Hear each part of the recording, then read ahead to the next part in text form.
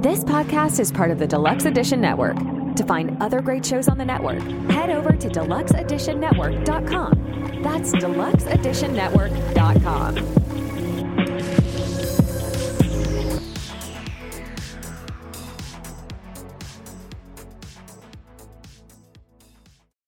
When there is blame, there's no reason to change.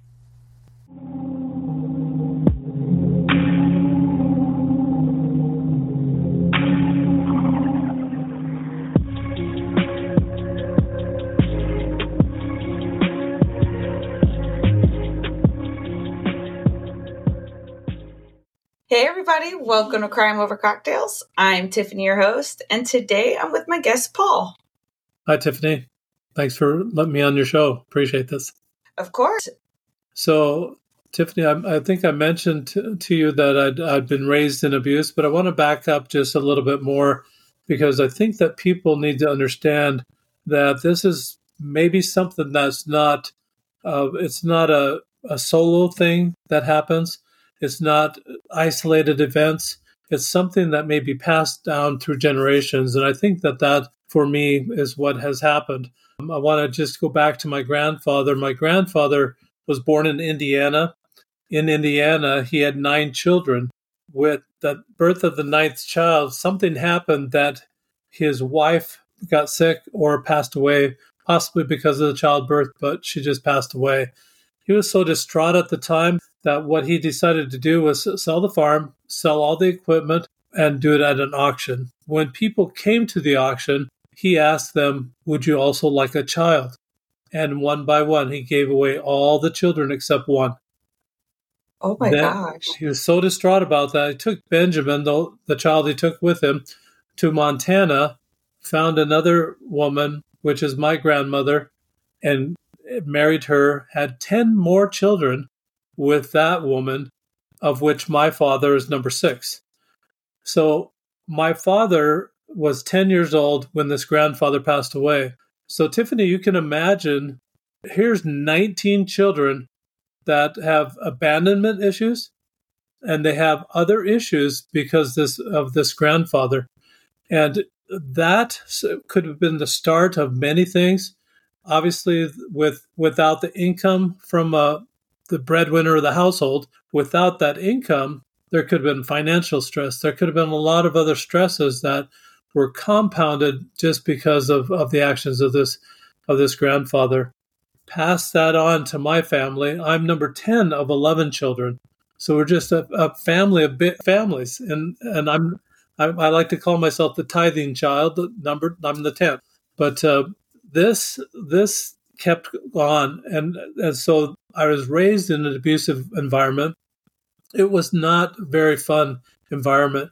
There were financial problems, there were other problems, but mostly physical, sexual, any other kind of abuse you can think of, emotional, economic. There's just a lot of abuses that happened in that time frame. To get out of child abuse, you have to just grow up and move away. So I left when I was 17 years old, got out of the situation, removed myself after my junior year in high school. Didn't even want to spend my senior year, which is usually the best year of high school. Didn't even want to spend it in the same town. And so I moved away. I moved in with my brother. And from that time frame, I started thinking I had a horrible childhood. I tried to look for better examples of parenting, better examples of fatherhood, better examples in every other way. I started blaming my father for any relationships that I had that went south, any relationships that I had that it turned sour or I became angry. And to me, Tiffany, what was most residual from that whole childhood experience was the anger. How do I get rid of this anger? So I got to the point where I'd be annoyed, and then I'd be annoyed again. Then I'd be annoyed again, and then I'd be annoyed again. And then I'd flare, I'd flash. And then you get to the flash point, and then you go back down, and then it starts over again. It's just that cycle of being annoyed, flash. And it just parlays itself one on top of another until that flash. At about age 35, I I realized that, you know what? I'm responsible for my own relationships. Age 35, I'm well into adulthood. I'm responsible. It was more than half of my life I'd been away from home. I'm still blaming my father, but I finally took responsibility. More than half my lifetime away from my father, I'm still blaming him. He passed away 7 years earlier. So he's dead. I've been half my lifetime away from him. I'm still blaming him. When there's blame, there's no need to change. You already have a scapegoat. You can already kick the dog. You're already putting the blame of something, your problem, putting it on somebody else. There's no need to change. Absolutely no need to change. So it's almost like a false atonement if people are religious. It's something that you don't have to worry about it. The burden's off your shoulders when you blame someone else. So that's kind of where I was at age 35. Thought that taking responsibility would help, and it helped quite a bit until about 15 years ago. I was dating, and it was a neighbor of my sister. I'd been divorced for a few years, probably 3 or 4 years, and my sister thought I was really lonely. Prior to this, I'd been doing destination dating, kind of a midlife crisis at the time. Destination dating, meaning I lived in one city, she lives in a different city. We chose a city to meet in, and we had a date. So having a great time. I'd have those dates on the weekends. I didn't have the children. So it was just fun, just really a fun time. I spent more than $10,000. I was living in South Carolina at the time, went to Jacksonville, Florida, Daytona Beach, Florida, Atlanta, Georgia, Columbia, South Carolina, Charlotte, North Carolina, New York City, Nashville, Kansas City, Phoenix, Salt Lake City, Snowflake, Arizona, Cabo San Lucas, and Las Vegas. All those places and more, I went on destination dates. It was fabulous. It was such a fun travel. Here I am. Everybody wants to grow up to travel. Here I was traveling, not finding love. So I'm in Arizona at the time. My sister thinks I'm lonely. She has a neighbor, and she lives in Santa Clara, Utah, which is just 2 hours north of Las Vegas. So still in a hot area, very southern Utah. And she says she's got this neighbor, and she's an older sister. And I said, just come off of a year and a half of destination dating. I don't want to do it again. We're 7 hours away. I don't want to do it. And she says, oh, come on. And you got to do what big sister says. So I said, okay. So we started corresponding with this neighbor and got to the point that it was time to meet and just kind of started falling in love. We liked each other quite a bit. Now I take this woman up to meet Big Brother, 300 miles north.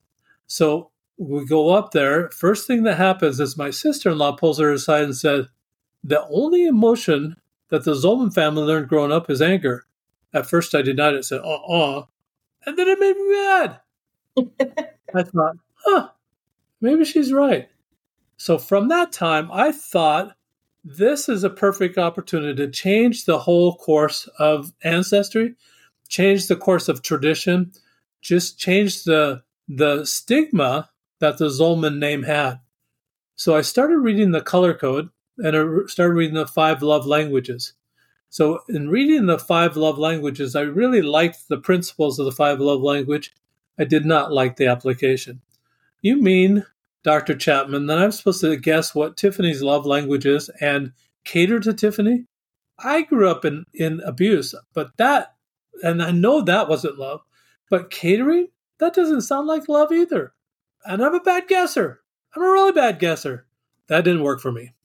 So the second application Dr. Chapman has, he said, well, if you take this survey, then I can find out what my love language is. Then what? Oh, advertise? Hello, Tiffany, I'm Gifts. What do you have for me today? That is so awkward. And that didn't work either. I was at a loss. In fact, after reading the book for 4 or 5 times, I could not tell you what the 5 love languages were. If you were to ask me after reading all that reading, what are the 5 love languages? I might name 1 or 2, but I could not tell you all of them. So that didn't work either. I thought, how am I going to learn this? So I thought, I liked games when I was a kid. Maybe I can make it a game. So I contacted Dr. Chapman and said, are you licensing those little icons you have for each one of the love languages? The attorney sent me a letter back, said, no, we're not doing that right now. I said, oh, thank you. They're really ugly. They're from 1990. I just didn't like them anyway. So I went to a copyright attorney here in my town, and he said, theory, or the theory of the love languages, theory is not copyrightable. Application is. So making it a game, I made my own icons and made it a game. So I own the copyright, I own the trademark for the game. The game's really, really simple. It's a dice that I created. You can see it has the love languages on it. Those are the words. There's time, service, there's gifts, and there's touch. That's so cool. 5 love languages, 6 sides on the dice. On the 6th side, I thought a lot about it, and I put surprise me. So there's just 2 instructions. You roll the die every day. That's the love language you practice all day that day. Now keep in mind, Tiffany, I'm single at the time. I don't have a significant other to share this with. So Dr. Chapman, again, if I had a significant other, then I might be able to practice love languages, but I don't have anybody, and I can't guess what they are. What this did for me is helped me figure out, well, let's think about this. If I want people to love me, what am I supposed to do? And if I tell people how to love me, inadvertently, I'm sure Dr. Chapman didn't intend this way, but they said, well, I told you how to love me. Why come you're not doing it? And it develops this little pity party that I didn't want to go there. Who wants to go there? Nobody wants that whiny voice. So that didn't work. And so I thought, this has to be directional. What do I have power over? What do I have control over? And the only thing I came up with is that I have control over giving it away, sending it out, and responding when it comes my way. Most people reading the 5 love languages, and even if they haven't read it, they have a primary love language. And I agree with Dr. Chapman in that way. They have a primary love language, but they send out that primary love language hoping for reciprocation. This isn't like that at all. You're sending it out without any expectation of it coming back, but trusting and having faith that you send it out, the boomerang's going to come back. Take, for example, the opposite. If you send out anger, you can expect it's coming right back. Immediate return on that investment. Love takes a little bit longer, and it may not come back in the way you expect it. So you send it out, and when you send it out, depending on what it is on that particular day, you send it out and you watch for people to light up. When they light up, that's what they like. You just take a mental note. You don't have to put a survey in front of them and say, could you take this survey so I know how to love you? I mean, you don't have to. Awkward, eh? A little bit. Yeah, it's a lot. Just let me love you. That's right. So you send it out. You give the love away. Whatever you're focused on that day, you're watching for people that light up. You're taking mental notes. Oh, that's what they like. And then you wash, rinse, repeat. Just do it over and over again. That's what it's all about. That's how you discover what love language they are. Second thing that happens is that after sending it out for a 30-day period at least, you know all 5 love languages by sending it out. You know how to give it away. You know what it looks like to give it away. You become what I like to call a love language linguist. Sexy title? I know you want that, Tiffany. And maybe the listeners want that sexy title too. Just think of it. Put it on your resume. You go to that employer and they say, what the heck is a love language linguist? And you're going to say, oh, I just love people. That employer wants their customers loved, and they want a loving environment in the workplace. Your resume is going to rise to the top. So the second thing that does for you is that you become so familiar with the love languages by giving it away, it improves your peripheral vision so that not only do you see your own primary love language when it comes to you, you see all the other love languages. If it's not your primary love language, you can say, oh, I see they're loving on me. And you can respond in kind. You can tell that they're loving on you and respond appropriately. It really improves your vision, the peripheral vision that way, so that you can see it when it comes your way. I love it. Well, it's been so much fun. You know, I don't know if you do yoga, Tiffany, but many of the listeners might do yoga. When you go to yoga, they put their hands together like they're praying like this. And what do they say? Namaste. Namaste. So namaste translated means the divine in me sees the divine in you. Or, I put it another way, the God in me sees the God in you. Literally translated. That's exactly what we're doing. So what we're trying to accomplish is a mindset here. We're trying to say, what's good about that person? What can I love about that person? Rolling the die and practicing the role of love gives you that mindset, and you will be so busy with this mindset, saying what's right with that person, what can I love about that person, that you'll never go down that route that says, what's wrong with them? So you'll never go down that route. The Lord knows and the world knows we don't need one more critic in the world. Absolutely not. So I like to compare it to even a magnifying glass. Magnifying glass will make things bigger. When you magnify the faults of others, guess what's coming back at you? They're looking at your faults, and they're scrutinizing you, and they're micromanaging you, and they're doing that to you. We don't want to do that. Who wants to send that out? But we inadvertently send it out. Hey, this is Casey Shearer. And this is Ray. Do you like pop culture? We're pretty sure you do. Then come on over and check us out at deluxeedition.show. You will not be sorry. Or maybe you will be. I don't know. I think the media trains us to look at the negative, look at the bad things. Love doesn't sell as well as avarice or vice or murder or anything, or violence. Doesn't sell like that. So we focus on the positive, and that becomes bigger. That's the part of people that we want to grow. We want their good side to grow bigger than their bad side. Overcome that bad side of us. So that's the whole idea of the role of love. I love it. I think it's a great idea because you are so right. The media just feeds off of hate and just misery. And you can't almost help but follow suit because you just see so much of it. It's pushed down your throat. We need to change that. Absolutely.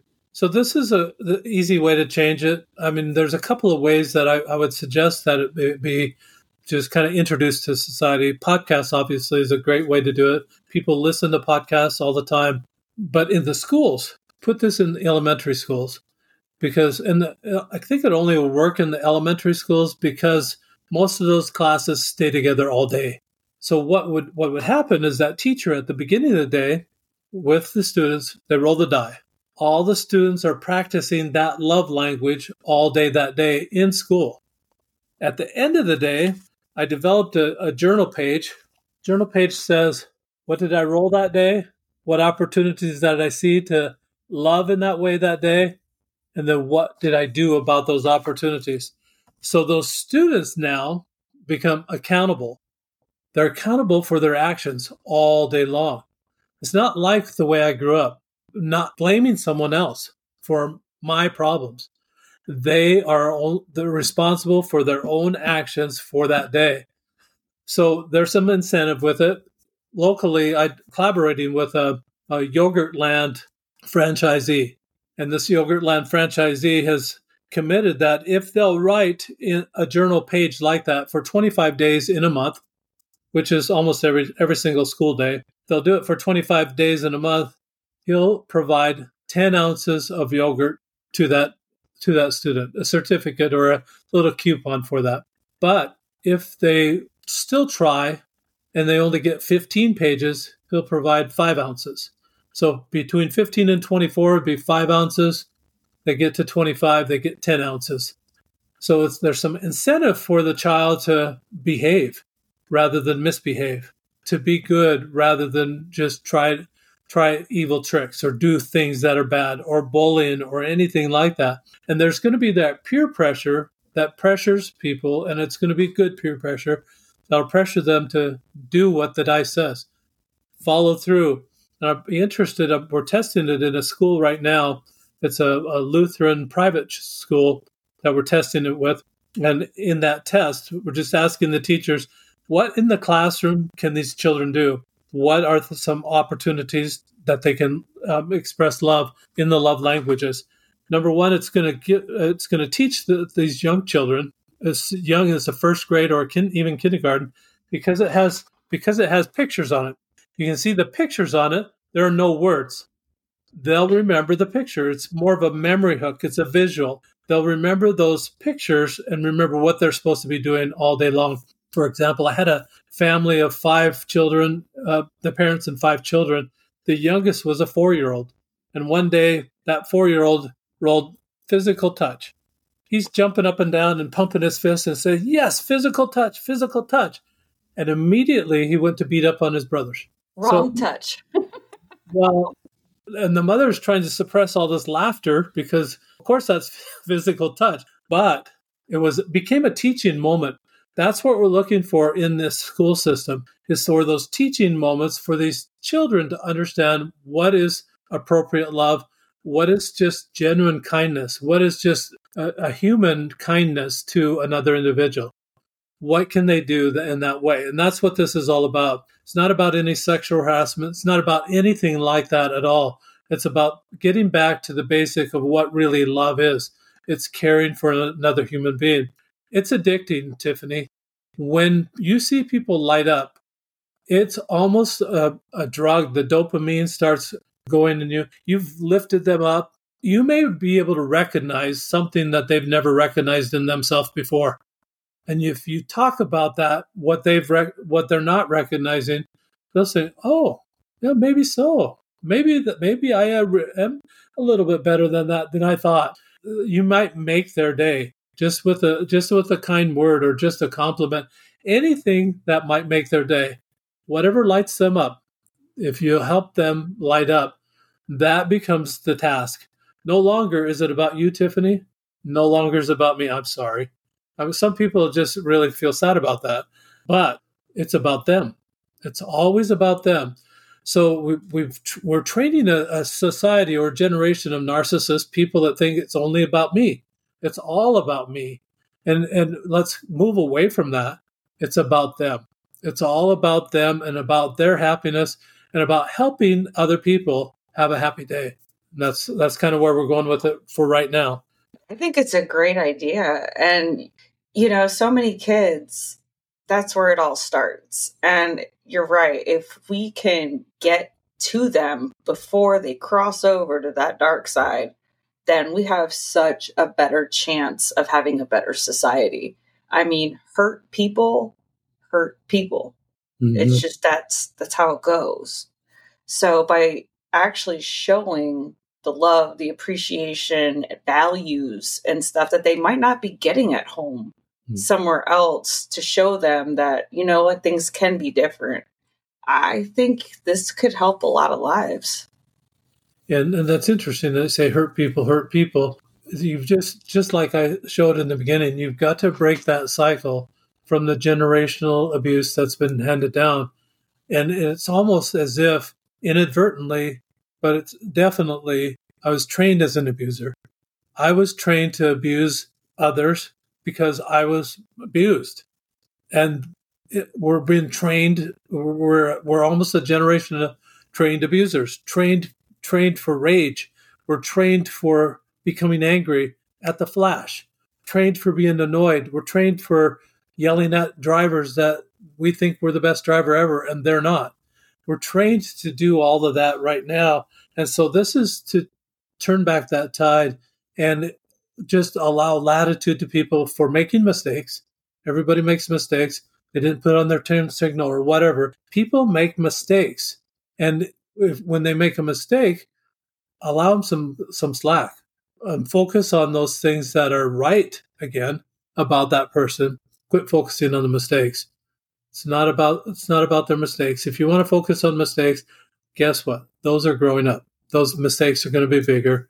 And stop it. Just quit. You've got to stop it. You have to make mistakes if you want to grow. There's no other way to do it. I mean, especially like you're scared to play volleyball. We'll go with that. I don't know. And, you're just so scared. You're going to get hurt. You're going to do this. You're going to do that. You're going to look like a fool. Well, if you don't even try, you've already failed. I found myself as a father and continue with the big families. I had 8 children. So I was going to ask you. I read your mind on that one. So having 8 children, I found myself in the early years that I thought that the children should understand how to do it because they'd seen me do it. I thought they'd understand how to do it right the first time. And I didn't give a lot of latitude just because of my background and upbringing. There wasn't a lot of latitude. This is their first time. They did it okay. They just didn't do it exactly right. And I found that I could have been a whole lot better. That I could have allowed that learning, allowed that growth. I could have been a better teacher in that way, more kind. As I've gone through my own life and gone through work and bosses and that sort of thing, I actually saw several men and several women that were very kind in the workplace, very kind in any other circumstance. Those are the people that actually became mentors, that became like my best friends for that time period. They were the people I wanted to remember and wanted to forget. The people that caused pain or the people that would inflict pain, you just want to forget those type of people. But the people that were so kind are the ones that you'll want to remember and want to emulate them. You want to be like them.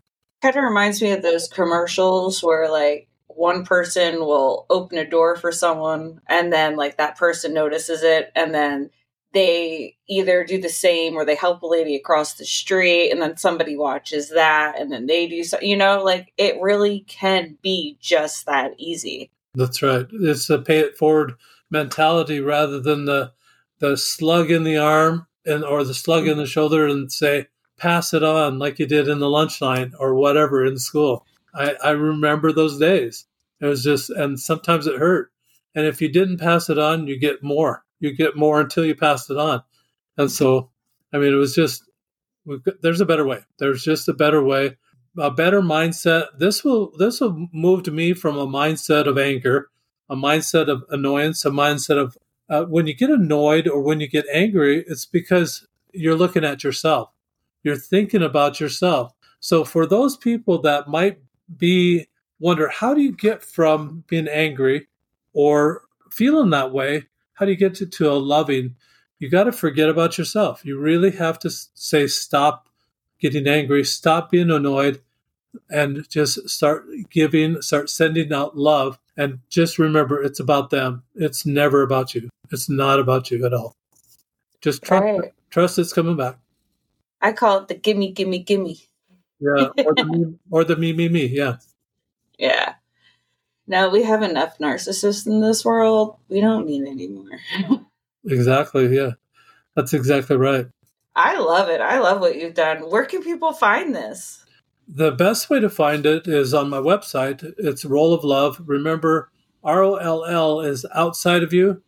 This is to change you inside. So I spell it ROLE. rolloflove.com. You'll be able to find the book, the journal, and the die.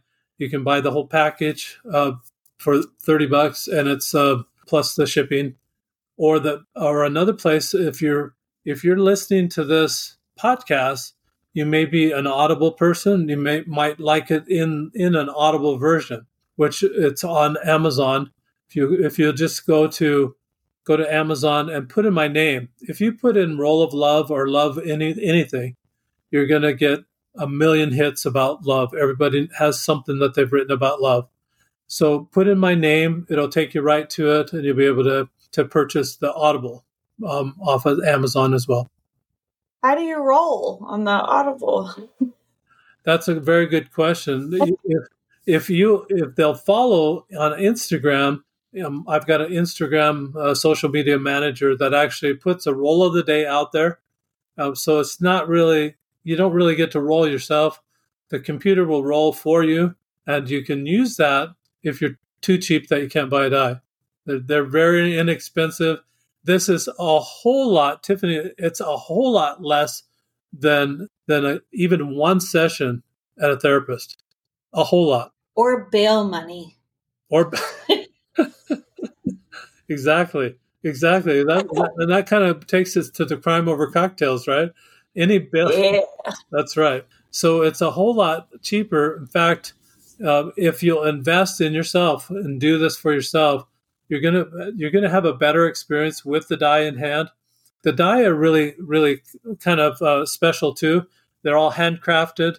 They're just all etched by hand, and it's by artisans that are in Poland. As I shopped around for a dice manufacturer, found that if I had it produced in Poland, shipped here and paid the tariffs and everything, it's still 1/3 of the cost of any dice manufacturer in America. So they're high quality. Polish are known for their art, their craftsmanship on the ceramics, and it's not a ceramic, but it's pretty close to that type of material. It'll last a long time. I've got one that I've had in my pocket for almost 7 years now, and you can still tell what the icons are. You can still tell it's a little rough, but you can still know what it is when you're rolling it. So I keep it in my pocket all the time in case I forgot to roll, or in case someone else wants to roll. They want to get in the act of loving as well. So I think that I don't know if you're wrapping it up, but one last thing that I want to say, Tiffany, is that my discovery of where I was at, it kind of came to me the other day when I was out for a walk. When I was out for a walk, I picked up a stick. It's kind of a walking stick. On one side of it's very smooth. On the other side, it has some where there may have been a twig or something, and I call this side the naughty side. So it's naughty and nice. I'm sure Santa Claus has a stick just like that. I bet he does. When you see a spectrum like that, one side being naughty, the other side being nice, you'll notice that on the naughty side of the spectrum, I would categorize anger. When my sister-in-law defined the Zolman family as being angry, I found where I was on that spectrum. I was on the naughty side of the spectrum. I was in anger. It has all the vocabulary, all the mannerisms, the yelling, the screaming, all the ways we interact, the other abuses that are sent out. There's 14 or more general abuses that can be done on that angry side of the stick. That has its own vocabulary, just its own culture, so to speak. The nice side of the stick, I put love. So I found I was closer to that naughty side of the stick. Once I found that out or realized it, I had 3 choices. I could stay the same, I could go to the left, or I could go to the right. And I chose that I wanted to learn more about the love and the subset and the culture of what love was all about. I wanted to learn the language of love, the languages of love. I wanted to learn the vocabulary of love. I wanted to learn what the mannerisms of love were, the opening the door, the kindnesses, and how to send that out. So in studying this, it may be awkward for those that are not there right now, maybe awkward at first. But I suggest that you just keep trying to send that out. The drug of choice is when you light people up. That is going to give you satisfaction that you can't get anywhere else. When you've made somebody's day, it's going to be a great day for you as well. You're going to feel that you've done something good in that day, better than any other day. Totally agree with that. Anytime I do something, make somebody smile, it just makes you feel good. It's that feel good juice. Absolutely. That's the dopamine everybody wants. It's a drug of choice, and it's totally legal. Yes. And I can say my personal experience, I get the generational trauma because my family has dealt with that. And so, you got to work through that, and you got to realize that you don't want to be like those people. And it's possible. It really is. Sometimes you'll stop yourself in the middle of doing something and it's like, oh, no. we're not going to do that. We're not going to say that. And then you learn to step back. And I think it's so important. So important. Absolutely. Totally agree with Tiffany. And I think that you had mentioned that you had similar experiences. So I think you really know. You absolutely know and you understand where I'm coming from. And it's time to stop. It really is. I mean, take a look at what's happening in the world or what the media chooses to report. They only report the bad things. And it seems like if they're only reporting that, there must be a lot of that out there. And I think there is more than we care to have out there. Probably not a lot in comparison to all the good that's going on, but who wants to report good or who's going to buy good news if it was out there? So even at that, even if it's only a fraction of what's really out there and it's all bad that the media is reporting, we still need to take care of that. We still need to have a remedy for that and have a place for those people that are stuck, as you and I were, that are stuck in that the mental synapses that have been routinely worked over and over and over again, the same thought processes that take us from 0 to 60 in 5 seconds. Those thought processes need to be revolutionized, that we stop, put the brakes on, and think the good thoughts rather than, and then it's all about me and I'm going to get angry and quit planning to be mad. I know some people that say, if that happens, I'm going to be so mad. Like they're planning to be mad. Why do they do that? You don't know anybody like that, do you, Tiffany? Oh, no, not at all. Oh, I'm sorry. I must have hit a chord there. No, I mean, you work with people. I mean, that's stuff that people say all the time. And you're right. It's like they're waiting for the worst to happen. It's That's like, right. well, why don't we stop it? Like right there and stop sending out that negativity. Change your vibrations. Yeah. Why don't you plan, I'm going to be so happy when this happens. And then just start saying that. I'm going to be so happy when you graduate from high school. I'm going to be so happy when you learn how to drive. I'm not going to be the taxi driver anymore. I'm going to be so happy when you learn how to walk. I'm going to be so happy when you learn how to go to the bathroom on your own. I'm going to be so happy. Whatever the task is, plan for happiness. Plan to be happy. Plan to do those things. Plan to light up. One more story, if you will. I've got, there are nemesis out there.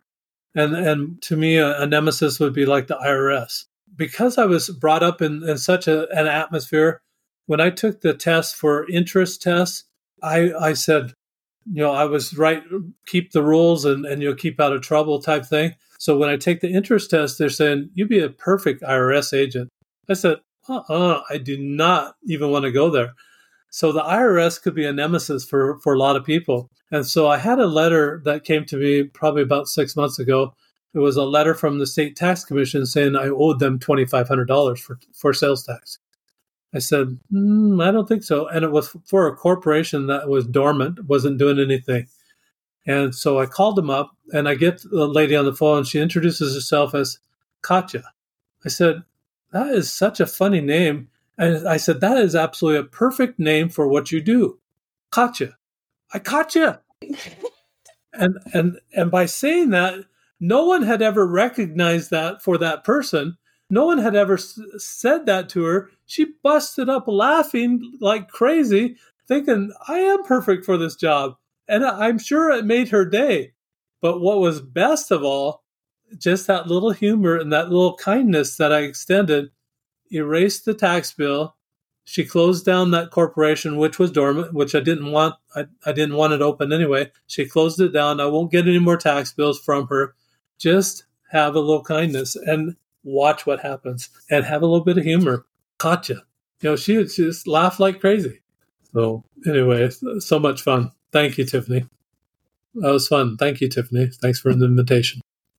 If you know somebody, maybe a teacher or somebody who could benefit from the role of love, then make sure to check that out either on his website or at Amazon. Don't forget the podcast of the month, and that is Quad Pro Quo, which is all about movies. From the bottom of my heart, I really just want to thank all of you guys for listening. You could listen to any podcast and you still listen to mine. And that means a lot more than you think. It's because of you, I keep going. Make sure that you are liking, following, subscribing, leave a 5-star review. Both websites to my nonprofit, The Crime Connection Incorporated, and for the podcast, Crime Over Cocktails, is in the show notes. You can get to every social media platform from that page, or just Google me. I'm everywhere now. All right, you guys, we'll talk crime another time. Bye.